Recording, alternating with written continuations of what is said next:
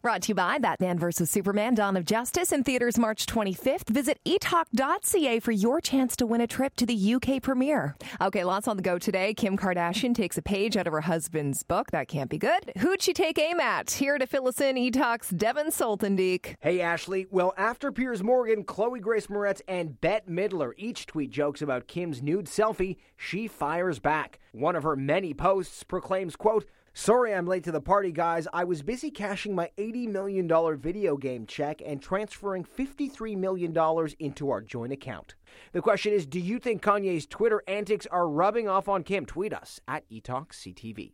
Next, Emma Watson is no stranger to women's rights, currently on a one-year acting sabbatical to focus on the cause. She opens up to Esquire UK for its women and men issue, saying it's fine if you want to call her a diva or a feminazi. Emma says, quote, "It's not going to stop me from trying to do the right thing because it doesn't just affect me." And finally, Maria Sharapova has lost sponsorship deals with Nike and Porsche. The news comes following her admission yesterday that she failed a drug test at the Australian Open after a drug she had been taking for years was added to the banned substance list without her realizing it was against the rules for her to continue taking it. And on tonight's show, only we're on the Sudbury set of Born to be Blue with Ethan Hawke. All that and so much more on CTV at 7 p.m.